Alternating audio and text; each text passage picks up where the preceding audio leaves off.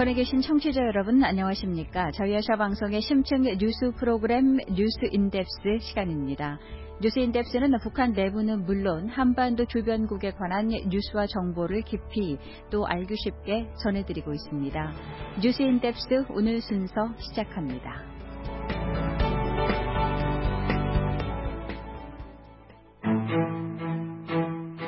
북한이 탄도미사일에 이어 순항 미사일까지 발사하면서 한반도의 긴장이 고조하는 가운데 북한의 탄도미사일은 아직 과도기적 단계에 있을 것이라고 신승기 한국국방연구원 안보전력연구센터 연구위원은 진단했습니다. 북한 무기체계와 국방비용 분석 전문가인 신연구위원은 북한이 대내외적으로 기술력을 과시하는 동시에 한국과 미국을 견제하기 위해 기존의 기술들을 조합한 신형 미사일을 선보이는 것으로 분석했습니다. 북한 미사일에 관한 신연구위원의 분석을 박수영 기자가 들어봤습니다. 신승기 연구위원님, 최근 북한이 시험 발사한 극초음속 미사일은 지난 9월에 발사한 화성 8형과는 모양이 좀 다릅니다. 특히 날개 부분이 사다리꼴에서 삼각형으로 바뀌고 탄두도 좀 더 날카로워졌는데요. 이는 어떤 점을 시사한다고 보시는지요? 네, 최근 시험 발사한 미사일의 주요 특징을 보면요. 탄두는 2017년 5월에 시험 발사한 스커드 이하를 사거리에 연정하고 탄두 부분을 기동 재진입체라고 마블하는 거를 탑재를 한 거랑 매우 유사한데요.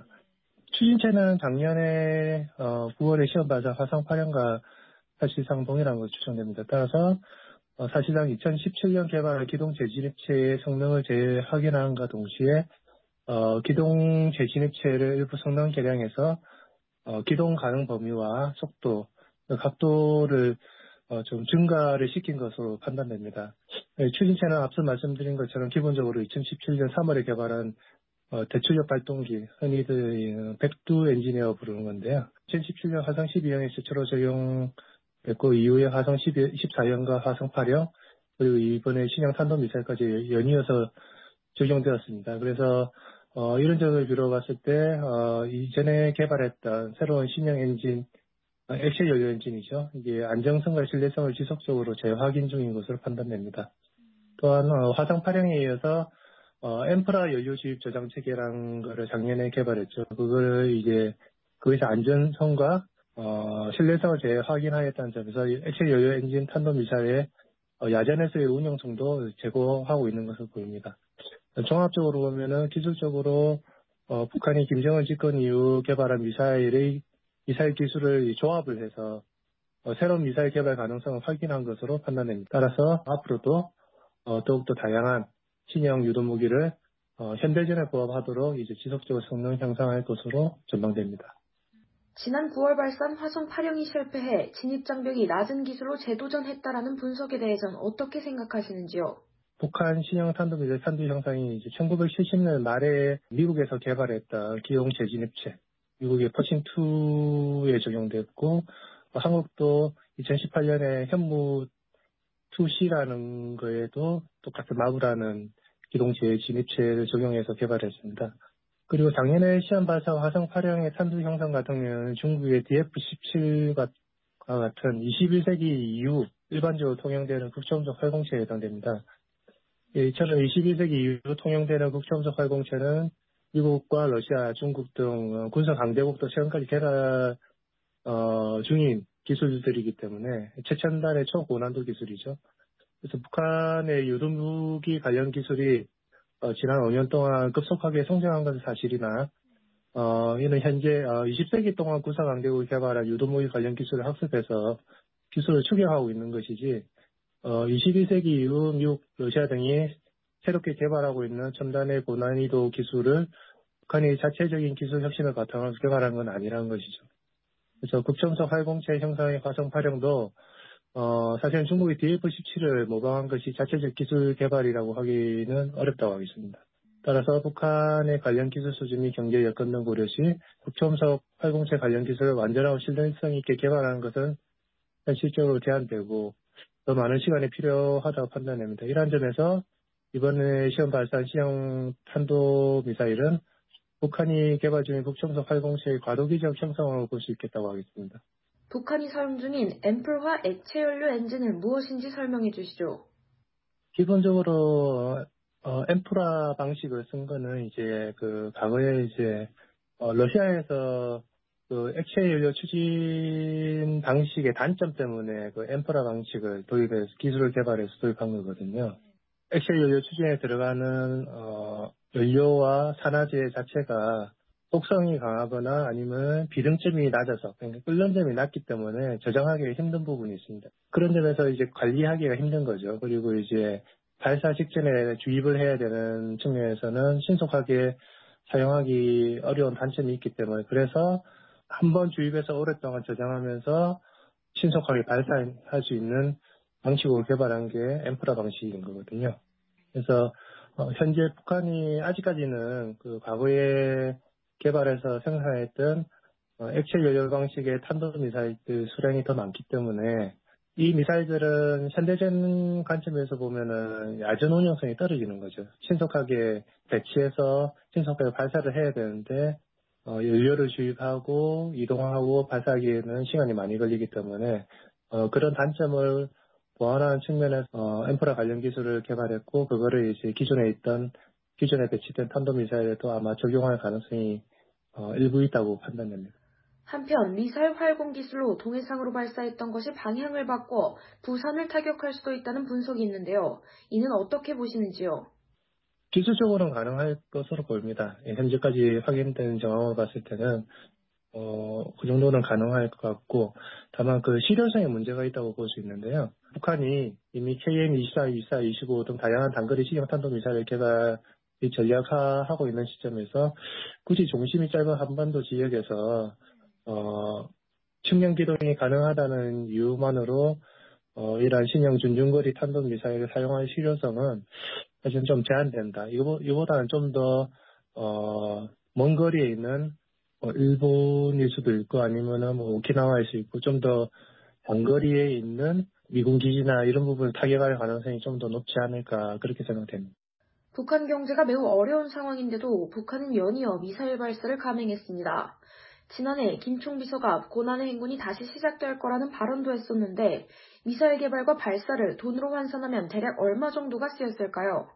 한국의 경우에는 일반적으로 단거리 탄도미사일의 양산 단가, 그러니까 실제 이제 전력화를 위해서 대량으로 생산했을 때 그 한 발의 가격이 대략 한 20억에서 30억 전후 정도로 예상됩니다. 대략 수량의 차이는 있겠지만 단거리 탄도미사일 같은 경우에는 한 20억에서 30억 정도 수준일 겁니다.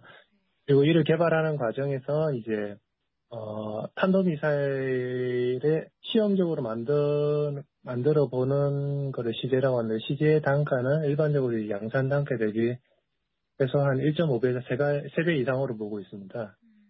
근데 중중거리 탄도미사일 경우에는 단거리 탄도미사일 대비해서 더 큰 추진체가 필요하고, 이게 필요한 재료나 인력 등 추가적인 재원미 노력이 필요하다는 점에서, 양산 단가는 대략 한 40에서 한 50억 정도 소요될 것으로 판단되는데, 그래서 북한이 이번에 시험 발사한 신형 탄도미사일 소요된 비용, 앞서 말씀드렸던 어떤 기본적인 단가 추정치를 가지고 판단했을 때는 한국 기준은입니다. 한 120억에서 많게는 한 300억가량 사용되지 않았을까 추정되고 이 외에도 시험 발사 지원에 소요된 비용까지 포함되면은 보다 더 많은 비용이 소요되었을 것으로 판단됩니다. 김정은도 계속해서 이제 언급하고 경제를 재건하겠다 강조를 하고 있는데 이보다 더 중요하게 생각하는 것은 김정은을 주축으로 하는 북한의 핵심 지배체제의 확실한 안전보장인 거죠. 그리고 이를 담보하는 가장 우선시되는 것은 군사력 강화, 국방과학기술 개발이라고 할 수 있겠습니다. 네, 신승기 연구위원님 인터뷰 응해주셔서 감사합니다. 지금까지 신승기 한국국방연구원 안보전략연구센터 연구위원으로부터 북한 미사일 분석 내용 들어봤습니다.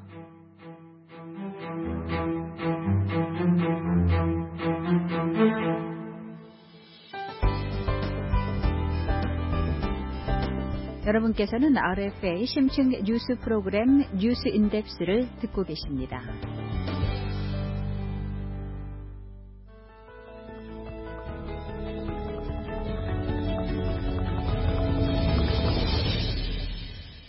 언론인이자 학자로서 북한 문제, 특히 경제 분야를 중점적으로 다뤄온 문성희 박사와 함께 짚어보는 북한 경제, 어제와 오늘 시간입니다. 문성희 박사는 현재 일본 도쿄에서 시사 주간지 슈칸 키뇨비 주간 금요일 기자로 한반도 문제를 주로 다루고 있고 2017년 도쿄대에서 북한 경제 분야 연구로 박사 학위를 취득했습니다. 이 시간에는 북한에 나타나고 있는 시장 경제 체제의 현황과 그 가능성을 짚어보고 개선돼야 할 점까지 중점적으로 살펴봅니다. 대담의 박정우 기자입니다. 북한 관영 매체가 부익부, 빈익부 현상을 비난했습니다. 양극화와 빈부격차를 자본주의의 병폐라며 비난하고 나선 건데요.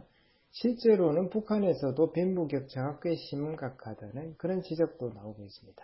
시장 활성화로 돈주도 출현하는 등 북한도 사회 양극화에서 자유롭지 못하다는 분석도 나오고 있는데요. 문 박사님 어떻습니까? 네, 저희 생각인데 북한은 사회주의 체제이고 근거적으로는 공산주의 사회를 목표로 하고 있는 만큼 가장 미워해야 하는 것은 빈부격차가 있는 사회라고 생각을 합니다. 반대로 말하면 빈부격차가 없다는 것이 북한의 전통성 이렇게 할 수 있죠. 그렇기 때문에 관영 매체를 통해서 부익부, 빈익빈 현상을 매인 비난하는 것이라고 봅니다. 특히 한국에 대해서는 빈부격차가 심하다는 것이 북한과 다른다.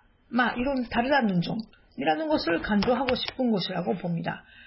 그러니까 결국은 북한 체제가 좋다고 선정하고 싶은 것이죠.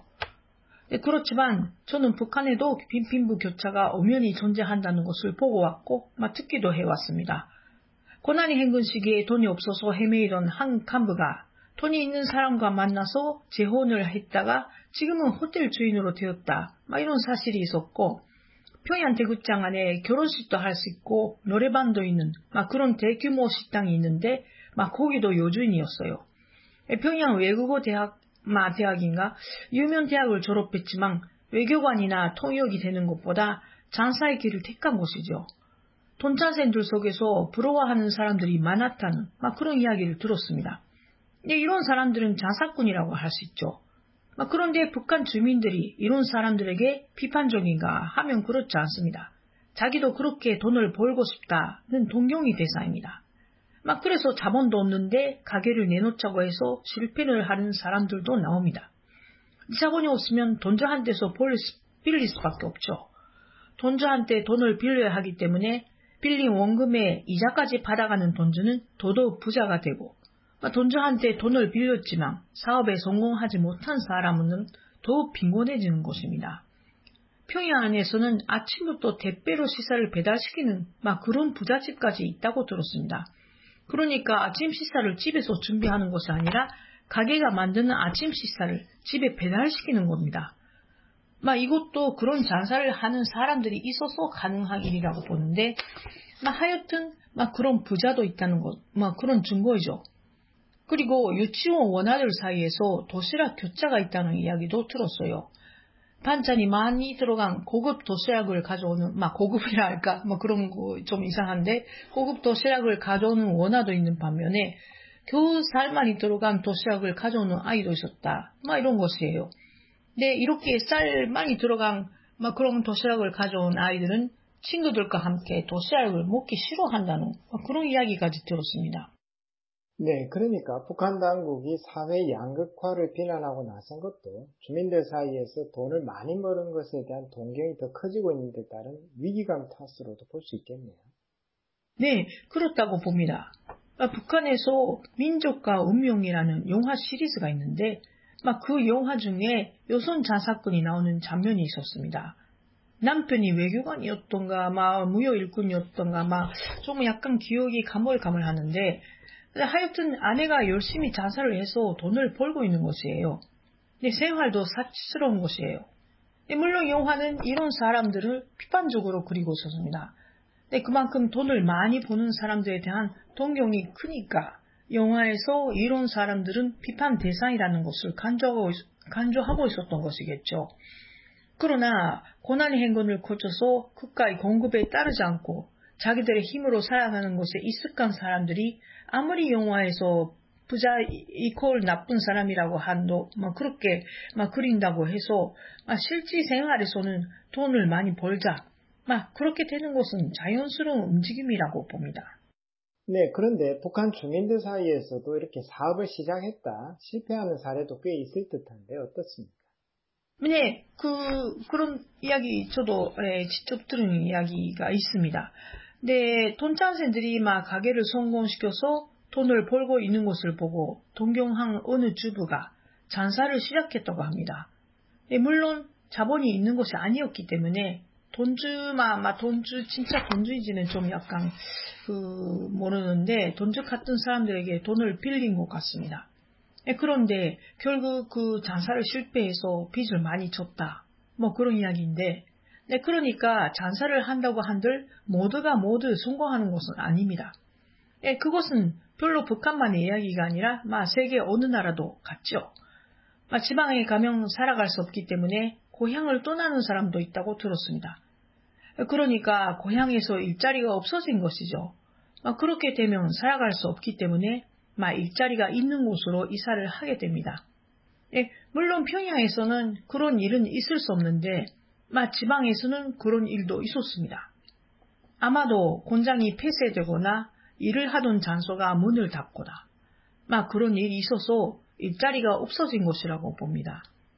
평범한 노동자 같으면 뭔가 기술을 가지고 있는 것도 아니기 때문에 결국은 유체 노동을 할 수 있는 장소에 이동을 하게 되는 그런 것이 아니겠습니까? 네, 투자를 해서 돈을 벌자고 한 사람이 속아서 돈을 모두 빼앗긴 신뢰도 있습니다. 저축해 놓은 돈을 더 부풀기 위해서 투자를 하는 것입니다. 네, 그러니까 뭔가 자산을 가짜하려고 해서 투자를 시키는 것이죠. 그러나 실패를 하거나 아니면 처음부터 그런 사실이 없고 속이는 마음으로 돈만 받고 달아날 경우도 있었다고 들었습니다. 네, 그렇다면 현재 북한 당국의 빈익빈 부익부 즉 사회 양극화 비난과 이를 막기 위한 대책이 과연 효과가 있을까요? 어려운 질문인데 물론 북한 지도부로서는 이런 현상을 없애려고 그렇게 애를 쓰겠죠. 네, 그렇지만 어느 정도 시장화가 추진된 상황에서 돈줄을 없애고 모든 것을 사회주의 경제 방식으로 되돌리는 것은 어렵다고 생각을 합니다. 왜냐하면 이제 사람들이 이런 생활이 보통이라고 생각을 하게 되었기 때문입니다. 시장화가 촉진되면서 장사를 하는 사람들은 없어지지 않을 것이고 부자를 보고 부러워하는 사람들이 부자가 되자고 그렇게 애를 쓰는 현상이 나타나기 때문입니다. 그렇게 되면 사회의 교차는 또 빈부교차라 할까 그런 것은 더욱 심해지는 것이라고 봅니다. 자, 마지막으로 북한의 빈부격차를 줄이기 위한 실질적인 방안 뭐가 돼야 한다고 보시는지요? 이것도 좀 많이 어려운 질문인데 실질적인 방안은 저도 지금 시점에서는 찾기가 어렵습니다. 제일 간단한 해법은 북한이 과거에 했던 것처럼 그렇게 만족스럽지 못하더라도 공급을 부활시키는 것이라고 봅니다. 생활이 어렵게 되지 않는 정도로 쌀이나 부식물, 옷 등을 공급해 주는 것입니다. 그리고 집도 아파트 같은 것도 공급을 해줘야 한다고 생각을 합니다. 근데 이런 기본적인 공급 제도가 부활하지 않는 이상 사람들은 결국은 시장에서 물건을 살 수밖에 없고 시장 가격은 수요와 공급에 따라 오르내리기 때문에 시장에서 물건을 사는 사람이 많아지면 시장 가격은 비싸지게 그렇게 되는 것이 마련이라고 봅니다. 네, 지금 쌀값이 킬로그램당 5,000원 정도로 고정되고 있는 것 같은데 이렇게 비싸면 보통 사람들은 쌀을 매일 먹지 못하지 않습니까? 기본 노임이 3,000원부터 5,000원이라고 하는데 그렇게 된다면 매일 쌀을 먹고 식당에서 배불리 먹는 사람들은 모두가 부러워할 것이고 그렇게 되려고 애쓰는 것입니다. 부자가 되기 위한 가장 빠른 방법은 장사를 하는 것이겠죠. 그러니까 북한 지도부로 말하면 악순환이 계속되는 그런 상황이 지금은 계속되고 있다고 봅니다. 네, 문 박사님 오늘 말씀 감사합니다.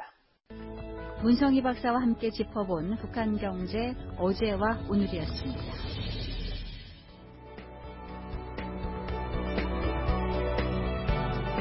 네, RFA 심층 뉴스 프로그램 뉴스 인덱스 오늘 준비한 소식은 여기까지입니다. 다음 시간에 새로운 소식으로 찾아뵙겠습니다. 지금까지 기획 제작의 심층 뉴스팀 진행의 양윤정입니다.